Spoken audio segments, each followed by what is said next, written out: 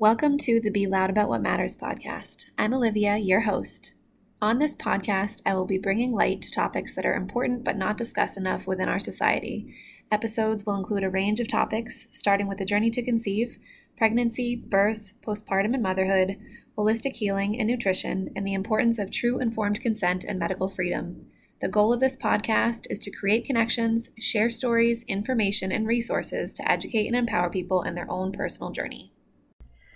Hello, listeners. Welcome back to this week's episode of the Be Loud About What Matters podcast. Today, I have a guest on who we've been trying to have on for a while. Our schedules keep changing and life keeps happening, but we are here and excited to chat. So today, I have Sarah Moore, who I connected with on Instagram. I found your account most likely while I was looking up something in regards to conscious parenting or responsive parenting, and her content was just so spot on, just spoke to my soul and the work that I care so deeply about as a mother. So Sarah, welcome to the podcast. Thank you for joining us.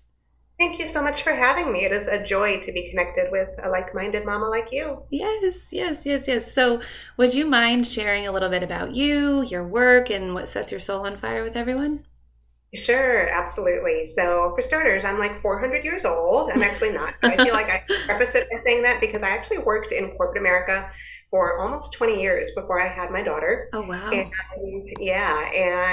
then when I had her, I realized I can either give 100 billion% of myself at work, or I can give 100 billion% of myself at home. And I knew I couldn't do both. I am a type A personality when it comes to that, and I knew I would crash. So I ended up making a very tricky, very trusting decision that things would land as they should. So I had my daughter and decided to stay home with her, and was very blessed that I was in a position where I could do that, in addition to making sacrifices to make that possible. Mm-hmm. And I noticed that very early on, I was getting a lot of really, I'll be blunt, really crummy advice about how to support my baby, when and how to feed her, when and how to pick her up, when and how to respond to her cries. And I got curious about so much of it because so much of it went directly against my instincts that were feed her when she's hungry, pick her up when she cries, be responsive when she's looking for connection, because she's doing the best she can to figure out how life outside the womb works. She's brand new here. Yes, I love that. And I love that you prefaced it like that, because I had that conversation with one of my friends, Carly, on the other podcast that I'm a co-host on, just that our kids just got here. And we so often as adults, and a lot of people in our society, depending on what their views are on parenting, they just forget that. Like, our children are just so new to the world, especially as newborns and infants. They're used to being in your body, next to your heartbeat. Right. Just being constantly nourished and surrounded by you. And so when they come out into this world that's cold and loud and scary, and all they know is you, that's all that they want. Exactly, yes. So I started researching exactly why that is, and whether there was really any drawback of picking up my baby when she cried, for example. Mm-hmm. And I started writing about it. I've always been a writer. I process my learning that way. But then people started paying attention to my writing, and I thought, I don't want to be some random mama on the internet. The world has enough of those. I actually want to have some credentials under my belt. So I went back and got certified as a master trainer in conscious parenting. I worked directly for Elizabeth Pantley, who is a best-selling author of Gentle Sleep Solutions. Mm-hmm. I went and worked in the classroom with a guy named Teacher Tom, who is one of the world's leaders in democratic play-based education, and kept meeting and spending time with these incredible minds in the industry. And the more I learned, the more validation I had and could pass along to the people who were paying attention to me. Right. But this is why it actually is critically important. Here's not only my opinion, but here's the science, here's the research, here's every single thing imaginable pointing to the importance of setting a solid foundation for connection. Because when our kids are little, granted, it's never too late if somebody wants to start later, but if we can start when our children are little, we build that foundation where trust, joy, connection, and mutual happiness and really ease of parenting can grow and flourish rather than having to feel like every day is a struggle. Yes. And I love that you framed it that way, because what I have found is that being in tune with myself and my maternal instinct and what just feels natural was always and is always easier than going against that for myself, but also for my daughter. And so the same thing that you faced, I also faced, people telling me to basically go against my instincts and just do this or that. And it might be hard for a little bit, but they would be okay. And I remember just sitting there listening to them and looking at people just saying, I'm not willing to do that. I'm not going to do that. Like, thank you for sharing that with me. I'm just not going to do that. And so I feel like when you really tune into what you feel is best for yourself and for your family, it is so much easier. It's an energy shift. It's the connection, the love, the joy. And I'm not saying that you won't have difficult days. We all have difficult days, whether it's for ourselves or with our children. But what it really comes down to is finding that connection and figuring out what's going on, whether it's with us as adults, as mothers, or with our children, what's going on with them. And I think what people oftentimes don't realize is that if internally something is going on with us, that means we have an unmet need. And if our children are acting out, I'm going to say this in air quotes, acting out or misbehaving as people label it, they have an unmet need and they're just seeking our connection. And sometimes people will say, oh, well, they just want attention. And yes, they do. They want you to pay attention to them. They want you to tell them that it's going to be okay, or they just need some one-on-one time with you. And sometimes they don't have words to say that. So I really love how you framed that, because I think it's important. It's an important way for people to see it, a different perspective. Well, thank you so much. And this is hard work, especially if we are coming from a family of origin where perhaps we didn't have this awareness. Perhaps our parents or our caregivers were operating under some old information. It doesn't mean that they didn't do the best they could, but perhaps everybody in their support network was telling them that they were doing it wrong, and they caved under the pressure because they were really trying to do what they thought would be best for us, even if it went against their intuition. So we sometimes have some inner child healing that we need to do, and that can be part of our narrative. It can be part of our work that we bring forward into our parenting relationship with our own children.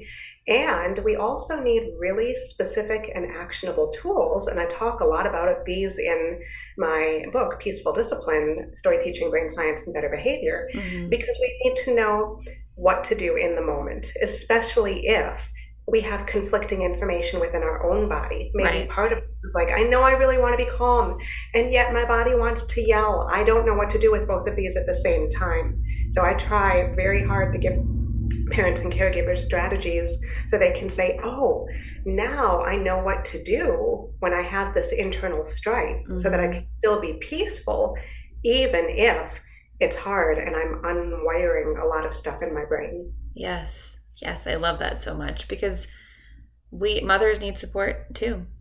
Parents need support too. And I say it all the time. If you're not supporting mothers, that also impacts our kids. And so we have to work together as a society to really just make sure that people are educated and aware and provided with the information that they need to make decisions for themselves and to help them heal. So would you mind sharing a bit about what you do for work as a positive parenting coach? I'd be happy to, sure. So I coach parents and caregivers and educators and all sorts of people who don't even directly work with children, but who know children in their lives, who want to basically start healing the world, whether it's within their own home or within the schools where they work or wherever it may be. They're saying, I see all sorts of horrible things happening. We've got atrocities being committed left and right. Something is broken, and I want better, be it for my own family, for my own children, or for whatever the next generation may face. I want something better because it feels like the planet is really going to heck in a handbasket right now. So they come to me. I typically teach groups, and we get together and we figure out, You know what? Really, the source of so much pain in the world right now is chronic disconnection. It's Mm, people who feel that they lack secure attachment, they lack community, they lack just that single person who is going to show up for them consistently, lovingly, compassionately. Instead, they grow up feeling isolated and alone and disconnected. And people who grow up feeling isolated, alone, and disconnected end up committing incredible acts of desperation in an effort to simply be seen. mm, And the thing is, this is fixable. This is yeah. something that is within our control to change. We can help the children who are already thriving to thrive even more. We can help the children who are struggling to say, I'm going to give you a soft landing. I'm going to help change the trajectory of your life because healing is possible. Healing is accessible to every single one of us by God's grace. It's all possible. Mm-hmm. And here's how we do that. So, in my sessions with my groups, we talk about family of origin stuff. We talk about the importance of forgiveness and repair. We Mm, talk about how to fix it when we have messed up. Because let's face it, we're not here talking about the perfect parenting show. That doesn't happen anywhere. We are going to mess up. But when we mess up, what do we do with that right. so that we not only recover from it, but actually come out stronger as a team with our child because of it? Right. And when we have all of these tools, when we understand the nervous system, when we understand even elements of polyvagal theory, which some people are going to be like, what in the world are you talking about? Yeah. Honestly, it doesn't really matter, but there are elements of science and faith and real life that we can bring in to every interaction that we have with every other human, especially the young humans in our lives. Mm-hmm. We can heal our world from the inside out, starting at a very individual level. In Yeah. addition to that, I offer online mini courses. I've got blog posts. I've got all the social media. I occasionally do one-on-one coaching, but really the heart of my work right now is getting this book out there because I know that so many people, don't have time to do the long-term courses and what have you, but perhaps Right. they can read a couple of pages a day. Perhaps those couple of pages will somehow change just one thing in their day to make that one thing go a little bit better than it did the day before. Mm-hmm. And it's that tiny baby step incremental healing that I believe is so instrumental for all of us. Yes. I'm so excited for your book. I can't wait for you to share more about it and for it to be released so I can dive into it. And I think you're right. I think that people don't realize how much one thing can change the trajectory for you. Whether it's on a daily basis, a monthly basis, a yearly basis, just one conversation, reading one book, listening to one podcast. It's the little things that become the big things. And people sometimes, and I understand this when it comes to parenting, I think a lot of people have so much information thrown at them about parenting, whether it's advice from others or things that they're reading, and it can feel overwhelming to have it all tossed at you and trying to download it all and understand it all and figure out what works best for you. But just doing one thing differently can drastically change your mood or the energy in your family or your day. And so, like you said, baby steps, just these little things, taking what you read and what you learn and kind of experimenting with them and implementing certain things, seeing what works for you, seeing what doesn't work for you is, I think, really important, that we don't feel that we just have to do one thing or go just one way. There are numerous ways to do it. Yeah, and I think that people just need to know and feel comfortable with doing what works best for their family based off of what they learn. And so I know that me personally, I had a lot of unlearning to do and a lot of new learning to do. And so I think that's the beautiful part of it as we walk through life as mothers and as parents and also have interactions with other people who may be curious about why we are parenting the way that we are. Because it can really open up deep and healing conversations, which I also think is a really beautiful thing. And I think a lot of these conversations with older generations can be very new to them, and they may not have thought about things from that perspective. So I think that it can be nice from maybe hearing it from us as their children and opening up those conversations with them in regards to things that they maybe never thought about because they didn't experience it growing up, like you were saying. Exactly, yeah. And it's a really tricky balance because when we have these conversations with the older generations, i.e., our own parents, right, oftentimes the risk we take is them feeling that we have accused them of not parenting us correctly. Yes. We're telling them that they've done it wrong and that they've somehow injured us or messed us up. Right. And the thing is, it's actually kind of true. I'm going to be blunt that way. I'm going to say, yeah, you know what? Some of these patterns weren't healthy. And I don't know that I would say it exactly like that to my own parents, for example, or maybe I would. Right. But I might find a way to say, you know what? With compassion, with love, I know you always did the best you could with the information you have. We know so much more about brain science and neuroscience and child development than was even possible to know. You couldn't study the brain in the level of detail that we have now. Right. Back when I was little. So we simply have more information. And now that we know more, we can do things differently. But it doesn't mean that our relationship needs to be any worse for it. It just means that we are shifting some habits and some patterns. And it's okay to say, and perhaps I would say this more among my peer group and younger generations than I would upwards, so to speak. Mm-hmm. But I would say it's okay to say, you know what? I actually didn't turn out fine. Yes. There was always a big emphasis on, oh, well, my parents did this and I turned out fine. I'm going to go ahead and say I could have been more fine. Mm-hmm. A little bit more information. Yeah. And our goal now is to help our children turn out a little bit more fine than we did. Mm-hmm. And that's where more of that healing in the world can start to flourish. Yeah.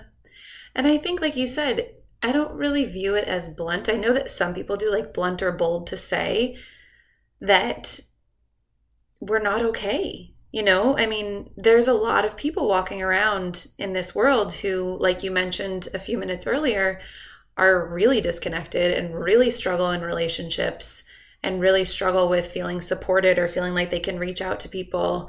And the way that we're parented impacts our relationships for the rest of our life, which a lot of people, I don't know if they aren't ready to hear it or they don't want to acknowledge it because it can feel heavy. And I understand that. And I think that it's important to remember that we can take what we learn and then we can change. We always have a choice. If it's not working for us or we see these vicious patterns or cycles that are continuing to circle around us in our lives, we can change that. Like you said, there are certain things we do have control of, and the way that we parent is one of those things. And we have to be able to talk to other people about it and talk to our parents about it and be like, you know what? That wasn't okay. But at the time, you thought it was because that's what you were told. And like you said, we have so much more access to information at our fingertips at this point that they did not. And so it really depends on the people that you were surrounding with and what those parenting practices were. And a lot of the parenting practices here in the United States were very disconnected from their children. And compared to other countries where they had villages surrounding them and people who were just there all the time. And so, yes, we can view it as you did the best with the information that you had and the support that you had.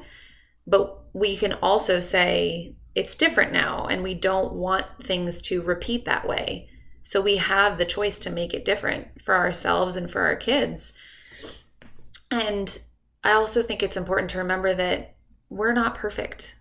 I don't even use that word in my vocabulary because I don't want it to be something that my daughter grows up hearing and thinking that you need to be perfect all the time and that we're not ever going to mess up and make mistakes. We're going to make mistakes. There are things that we're going to do that are going to impact our kids. But like you mentioned, one of the most important things to do is to sit with them, acknowledge that you made a mistake, acknowledge that you may have hurt them or hurt their feelings or whatever the situation was, and work to repair that together. Because if you ignore that and pretend like that wasn't a big deal or that you didn't hurt them, then that's going to sit with them and will impact them. Exactly, yeah. In fact, it's so funny that you mentioned the mistakes because when I wrote my book, and I told my daughter, who I think at the time I told her I was writing it, she was about 8. And I looked at her and I said, baby girl, I'm writing a book to hopefully help other parents and other caregivers in the world. And she looked at me so innocently with her big, beautiful blue eyes and said, Mama, is it about how to make mistakes? Because you're really good at that.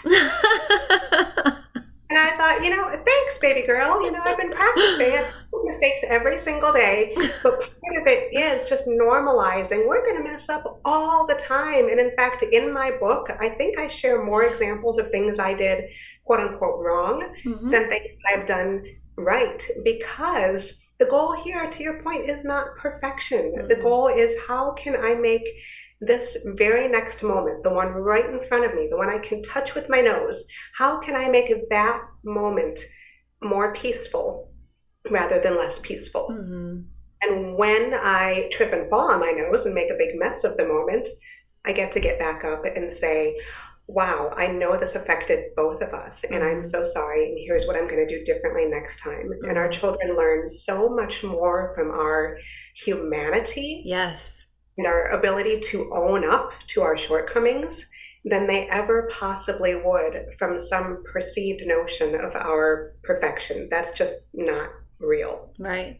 I was going to say, we have to show them our humanness. We have to show them that we are human. We're going to mess up. We're not going to be perfect. And the fact that it's okay to do that, as long as we are actively working to do something differently next time. Exactly. Yeah. And to your point too, this can be really hard for a lot of us, because a lot of us were raised in homes where we didn't have permission to make mistakes. We were punished for making mistakes. We were sent to our room if we expressed our feelings. A lot of us were raised with, in attachment terms, an avoidant style attachment, which is basically, I'm going to say, I'm fine, everything's fine, there's nothing wrong here, it's all good. And at some point, we have to be brave enough and strong enough as adults who are healing from the inside out to say, you know what, I'm not fine, I'm making mistakes, and I have to be able to name the proverbial elephant in the room if I'm ever going to have a chance to heal from it. And I love that you just mentioned, as adults, expressing our emotions and expressing how we feel, because it's something that I struggle with. I think most people our age do. And so when we actually realize I am not okay, I've been processing this or compartmentalizing it or suppressing it, and then it bubbles up, that's what happens. Things they pour out in different ways if we don't actually address what's going on inside. And one of the things that I've actually been having a lot of conversations with parents and the families that I work with is helping our children name their feelings and name their emotions.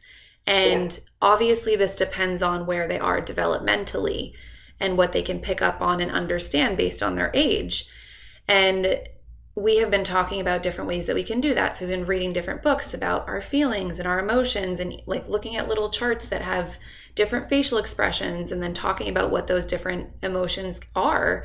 And it is so important for us to do that while our children are young, so they can name their feelings, so they can name their emotions, and then so they grow up feeling comfortable expressing those things. Because if you grow up where, like you mentioned, you were not really able to express your feelings, or you just had to be fine, or if you did start to express your emotions and you were punished for doing so, then you become uncomfortable with being vulnerable and open. And I think another thing that also ties into this is that I've spoken to a lot of mothers who feel like they shouldn't be expressing their emotions in front of their children. And I think that you need to find that line, where that balance, right? So if there's a lot going on that you need to talk to an adult about, then you do that. But expressing your emotions in front of your children in a healthy way is okay. Like, it's okay for them to see you crying when you're sad.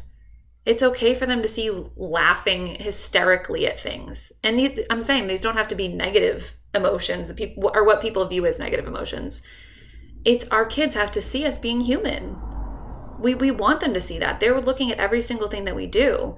And so I think it's really beautiful to be able to have a conversation with your child where you've been working so hard to talk to them about their feelings, and then they finally come to you and they're like, I'm feeling sad. And you're able to ask them why, and they're able to name that at a young age. It's honestly, I remember when my daughter did it for the first time, and I was just so happy that she was able to say, hey, I'm not okay, and here's why. So then you can work together through that. Yes, this is a life skill. I love that your daughter was able to do that for you because it's accessible. A lot of times people have the false understanding or the false belief that, oh, little kids, they don't know what they're feeling. Yes. Just tell them they're okay. Tell them don't cry when they fall down. Tell them they're fine, whatever. But really all that does is teach them how to suppress their emotions. Yes. And we can say, this is actually one of my very, very favorite phrases in parenting. I use it practically daily. It's all of your feelings are safe here. When my daughter comes to me and she's mad or she's sad or she's really happy or whatever it may be, when I tell her out loud verbally, all of your feelings are safe here, not only does it literally tell her that her feelings are welcome and she gets to express them, but I also get the reminder as an adult, I need to make it so that all of her feelings actually are safe here.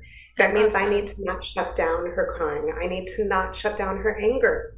I can help her express these things, excuse me, because this is a life skill. She's going to need to know how to talk about these things in every healthy, high-functioning relationship she ever has her whole entire life. I love that so much. And it's true. That's one of the things, I don't say it the same way that you do, but when a child is upset, whether it's my daughter or another child that I'm working with, and they're crying, I tell them, I'm right here. I hear you. Your feelings are valid. You are safe. And just sitting with kids and validating that for them is so huge, so huge. And I truly, truly believe that our world would be a different place if that had happened for so many of us as children. And I think that people may hear that and kind of think that it's kind of like a negative mindset. But I also think that we have such an opportunity to speak about what we're talking about right now and what God's calling on us to speak about. And we can change that. It doesn't have to be your story. You can change your story. And I think that piece is so important for people to. Yes, changing the story is so possible. And we know this about the brain these days. People didn't used to know this. People used to think, the old adage, you can't teach an old dog new tricks. But the thing is, you actually can. We've got this beautiful capacity in fancy terms called neuroplasticity, where basically we can create new neural pathways, or in more common, more accessible language, we can create new patterns, new ways of thinking, and new ways of behaving. And we can do it a couple of ways. One is simply, and this is amazing, simply by visualizing what we want to be or do differently, because the brain actually cannot tell the difference between what's happening in real life versus what we are picturing. Yes. And that's part of the reason that the quality of our thoughts that we allow ourselves to have is so important. And then, of course, we can practice in real life, too. We can say, this is how I'm going to treat my child gently right now. And look, I did it. And lest we get overwhelmed with the negative parts of being not fine, we also have to celebrate the parts of us that are fine, that are thriving and growing and learning. Because when we celebrate our successes as parents moving forward, we actually activate different neural connections in our brains that reinforce, I like this, I want to do more of this. And that strengthens our ability to keep doing the things that feel good to us. Yes. Yes. I remember when I was first reading and understanding about how we can rewire our brains. And it's fascinating to me. And that's the thing that, like we mentioned in the beginning of the podcast, when people they want more than just feeling that intuition, that instinct. They want to really understand it. So that's how I started. It was the intuitive portion. And then I'm someone who just dives deep into research and can spend hours and hours doing that. And I found that fascinating because people would again, like you said, come to me and talk to me about things, but then they also wanted the other piece because they know that other people are going to be curious about what they're doing and where they heard that and the information to back that up, which you don't necessarily need, but it's nice to have, because then you can show people it and you can say, this is what I've been talking about, and this is so cool, and we have the opportunity to change things, and we don't have to keep doing them certain ways. And there are so many ways to do things. It is so important that people understand that it needs to be individualized to who you are and how you grew up and what your life is now, and how to begin to implement these different things into your own life, because none of us have the same story. None of us have the same life experience. And so it's so cool to see the science piece and share that with people, and then figure out ways to make those changes within your own life. Exactly. And it's so accessible. This is really something that anybody can do. You don't need the special training. You don't have to spend hours researching. I'm like you. I love that stuff. I could spend all day researching and I'm in my happy place. Yeah. But for, your average, busy, working, multitasking, overwhelmed parent, it can look as simple as, next time I feel like yelling, rather than yelling at my child, I am going to yell a ridiculous word instead.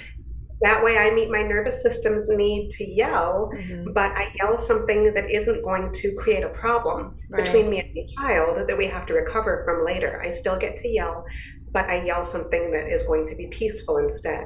Yeah. And that's something that's so accessible, no matter who you are, no matter where you are. Yeah. And I love that, because that's still meeting your needs and expressing things in a healthy way that you don't have to go back and repair later. And one thing that one of my friends shared with me that she was doing with her kids as a way to help them express how they were feeling, specifically if they were feeling frustrated or overwhelmed, is to just make it fun almost, just be super silly with them. If you see how they are responding to something, and you can understand as their parent that something's going on, just picking up a pillow and bringing it over to the couch and being like, I'm feeling frustrated because, and just like hitting it on the couch, just doing funny little things. And then they see you doing that, and then they feel comfortable doing that too with them.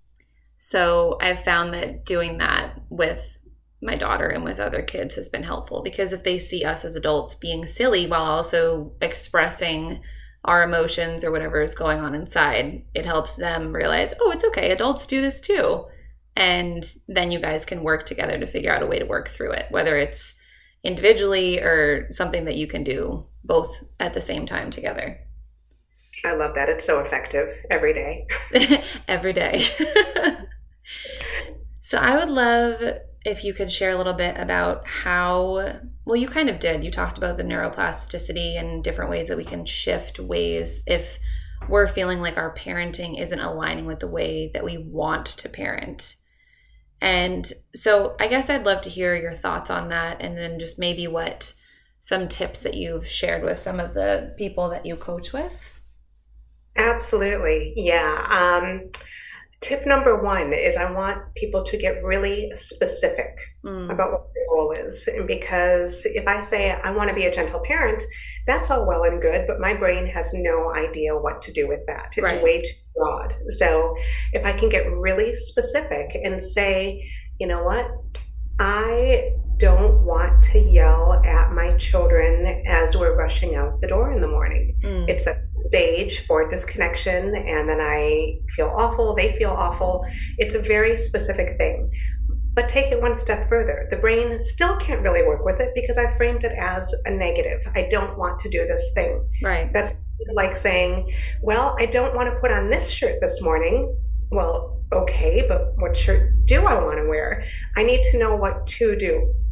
So the next step in this process is figure out how and really get into the nitty-gritty details. Okay, so when we are running late in the morning and when I'm feeling tempted to yell, what I am going to do is I am going to physically remove myself. I am going to go Maybe I stand in the backyard for 5 minutes while my kids are getting their stuff together. Maybe I go in the kitchen and I grab a cup of tea and I hold it with both hands and let the warmth radiate into my body. I'm going to do these specific things to help keep myself from yelling, because I know that yelling is the problem. So instead, here's what I am going to do. And you notice that I have whittled it down to a really, really specific moment in time. Because when I can get this moment in time right, with as much detail as possible, number one, I am creating those neural pathways that tell my brain what to do, visualizing the details, even picturing the color of the cup I'm going to put my tea in. When I picture these details, my brain says, oh, I know what to do with this. I have dealt with this before, and what I want to do is this sequence of events. That gives me something very actionable that I can do. And then last but not least, when I get it right, it will take practice, but when I get it right, I want to celebrate it. If I make it to the car and everybody's happy, nobody has yelled, or maybe I've yelled less than usual, when I get to the car, I am going to take a pause and acknowledge, even if I just acknowledge to myself, oh my goodness, I did it. This feels so good. Thank you, God. This is amazing. I did it. It feels wonderful. It doesn't mean that I have to do it perfectly every day forevermore. Right. But when I activate those reward centers in my brain, that will strengthen those neural connections so that tomorrow I am just a little bit more likely to be peaceful again. And if I mess it up tomorrow, I can ask for forgiveness. I can give myself grace. Yeah, so I feel like what you said, when you do something, take yourself out of a situation, realize the way that you can do something differently. I think that's something that, I know I struggle with, is just feeling just this immense amount of guilt after the fact, and then learning to forgive myself for that and realize where I needed to shift my energy. I needed to fill a need that I had so I could show up better for myself and better for my daughter. For sure. Somebody told me something that really stuck with me a few years ago. We were talking about it within the context of prayer and forgiveness and a relationship with God. And they said something to the effect of, okay, so if you have asked God for forgiveness and God has forgiven you, who do you think you are to not forgive yourself? Why do you think you are so important that you need to keep carrying it around even if God has already let it go? And that really helped me realize that if I'm actually forgiven, I am actually forgiven, right. And I need to keep holding on to it and shaming myself around the mistakes I've made. I love that so much. Someone said something similarly to me along the same lines as that. So I think that's important to remember, is when we mess up and we ask for forgiveness from God, we need to realize that He's forgiving us and not hold on to that and just keep holding that within us, because that impacts us far more than we realize as mothers, as people. And our kids need to see that we can be forgiven and that they can be forgiven when we mess up. Exactly. Yes, it's grace-based parenting for all of us. Yes.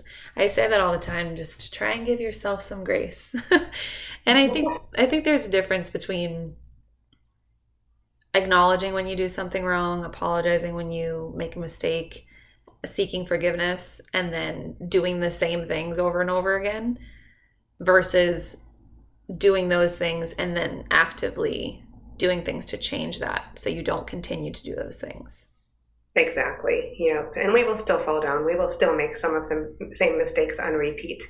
And yet we keep growing. And the thing is, we do them less and less. And it does really get easier. It just takes a lot of practice. Yeah, it just takes time and practice and experimentation. Just a few different things all mixed together. I know that you already briefly touched on your book, but is there anything that you wanted to share with listeners about it? Because it's coming out soon. It is, yes. Thank you so much. So the title, once again, is Peaceful Discipline, Story Teaching Brain Science and Better Behavior. And in a nutshell, I go into why a lot of the very common discipline strategies actually don't work, and in fact might even backfire. I talk about what to do instead, not only with the why, as in here's what's happening in our children's brains, so they need us to do some things differently. So I give very, very specific strategies to help us know what to do in the moment that actually is effective and will work not only short term, but also long term. But then I wrap up with all sorts of stories that we can use with our children. This is the story teaching part of it, because here's the really fascinating thing. We have a part of our brain called the hippocampus, and that really doesn't matter that much. Other than that, it helps validate the science, but the hippocampus is essentially the storyteller of our brain. And we literally, and our children literally, will not remember any lesson in life unless there is a story attached to it. It might be a story that we tell them, it might be a story they create for themselves, or what I like best about actual stories, as in with characters and that sort of thing, is those are the most memorable. And the quickest way to drive positive behavioral change is to give that hippocampus something to do. Give it a story as an anchor to ground the message that we want our children to internalize with real life. So when it comes up again, when the problem comes up again, we can remind them of the story that we have discussed with them. And I talk in a lot of detail about how this works. It's actually much easier than it sounds. It doesn't require a whole lot of creativity on our part.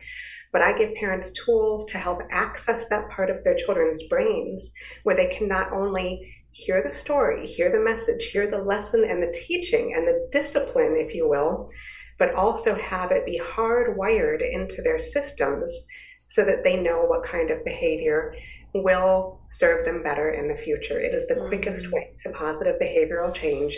It's through connection. It works so effectively, and it's 100% peaceful, even for the most sensitive souls out there. Yeah. And isn't it fascinating that our children learn, and people learn best through connection and play? And it seems so foreign to so many people, but it's so cool to see. We learn so much faster. It gets stored in our brain so much faster when we do that. And then it has a positive impact on us throughout our lives.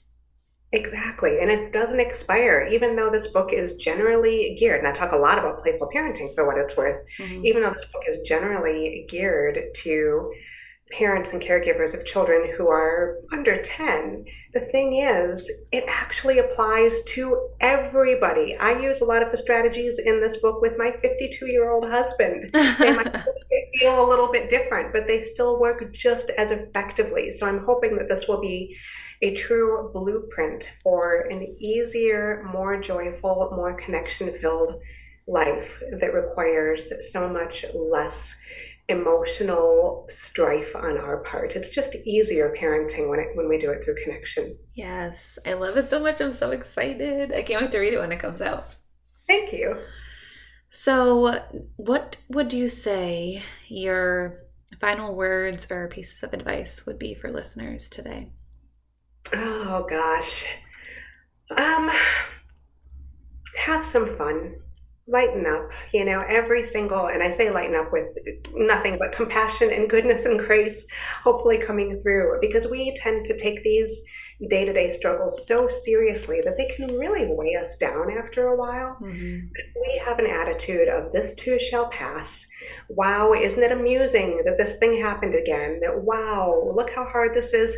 And there is still growth. There is still so much more going on. And when we can remember what a teeny, teeny, teeny corner of the universe our problem is taking up, and just remember how much goodness and beauty and light and love and joy there is all around us, even when we don't feel like there is, we can approach life with so much more hope and so much more compassion for others. So be gentle with yourself, be gentle with your children. We're all just doing the best we can. And my heart and my prayers are with all of you. I love that so much. It's so important. I needed to hear that today. I think a lot of people did. Because I think sometimes things can feel overwhelming and then you just get stuck in that mindset. But you can shift it. And I love that you said and, because I've been having a lot of conversations with my friend Carly. Instead of saying but, So changing the word but to and. So things can feel really hard sometimes. And we can choose to realize that it may feel hard, and that's okay. Allow yourself to feel that, but that doesn't have to be the story for the rest of the day, or it doesn't have to be your mood for the rest of the day. We can always shift it. We can always change it. So I love that so much. Thank you. Would you mind sharing where people can find you if they wanted to reach out? Absolutely. So first of all, there are a billion Sarah Moores on the internet. So if you Google Sarah R. Moore, my middle name is Rebecca, you can Google Sarah R. Moore. You are more likely to find me. I am on Facebook and several of the other socials as Dandelion Seeds Positive Parenting. Instagram, I'm on Dandelion Seeds Positive Living because parenting wouldn't fit. Yeah, but either Dandelion Seeds Positive Parenting or Dandelion Seeds Positive Living or Sarah R. Moore will get you straight to me. Awesome. And my website, by the way, dandelionseeds.com, does have a hyphen. It's dandelion-seeds.com. And I want people to know that, because if you go to Dandelion Seeds without the hyphen, you get something else. Yeah, I will include all of your information in the show notes for everybody. I just know that some people like to hear it. So thank you so much for this beautiful conversation and for coming on and sharing your knowledge and your experiences with us. Thank you so much for having me. It's been a joy. Yes. Well, as always, listeners, if you have any questions for myself or if you have any questions for Sarah, feel free to reach out to either one of us, and we will be back next week. Bye.